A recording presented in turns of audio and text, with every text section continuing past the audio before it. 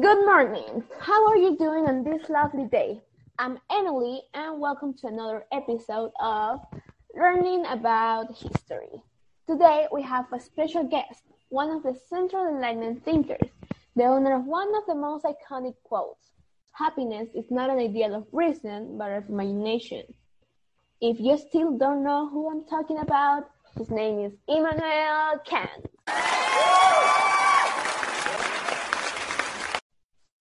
Thank you for inviting me to your podcast. I'm glad to be here and I hope not to be boring. It's gonna be funny and interesting, so don't worry about it. Let's start with the ping pong. With the what? Let me explain. It's a game where you have to answer quickly and fast the question that I'm gonna ask you. Okay, I'm a little bit scared, but let's begin. Okay, so 1, 2, 3. How old are you? I'm 79 years old. When and where you were born? On 22 April 1724, Königsberg. How many brothers do you have? 8. Describe you in 3 words. Passionate, intelligent, and... Quickly. I don't know, thoughtful maybe? Okay, the last one. What career did you study? Theology, with a doctorate of philosophy. Wow, I'm surprised. That was really good. Obviously, I'm Kant. I'm sorry, Mr. Kant. Okay, now let's get serious. Ooh, okay. I want to know about how do you explain space and time? That is a really good question. I believe that space and time are the pure, a priori, forms of sensible intuition. Intuition is contrast with the conceptualization performed by the understanding and involves the way in which we passively receive data, so sensibility. Sensation itself is the matter of intuition, but its form lies in us, as the way in which this data is organized. Okay, let me see if I understand.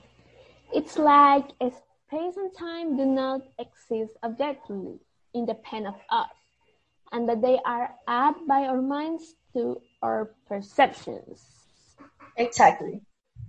Oh, I never started that way. That was really interesting. Next question. Can you explain us about the moral law? It's a little bit complicated. Trust me, I have time. Okay. I call it categorical imperative. Morality is derived from rationality, and all moral judgments are rationality supported. What is right, and what is wrong is wrong. There is no gray area. Human beings are obligated to follow this imperative unconditionality if they are to claim to be moral. But I love gray. But in life, gray doesn't exist. But sometimes a little bit of gray in life doesn't hurt anyone. Let me explain it another way. Okay. We all know the experience, where sometimes we change direction, not because we decide to act in that way, but in spite of our desires to act in a opposite way. Okay, I understand your point and it was a good explanation, but I still love gray. Why are you so stubborn? I'm not stubborn, I'm just like gray. Okay, but I win. Okay, let's stop talking about colors before we start to fight. So, next question. Can you explain to us this quote? Innocence is a splendid thing, only it has the misfortune not to keep very well and not to be easily misled. I believe that because of its relative simplicity, and because it is grounded in reason, which every person possesses, each person already possesses the capability for moral action. Philosophy does not need to teach people to be moral. Rather, philosophy acts as more of a corrective, so that people can consult it to make certain that they aren't misleading themselves and confusing their inclinations for objective moral judgments.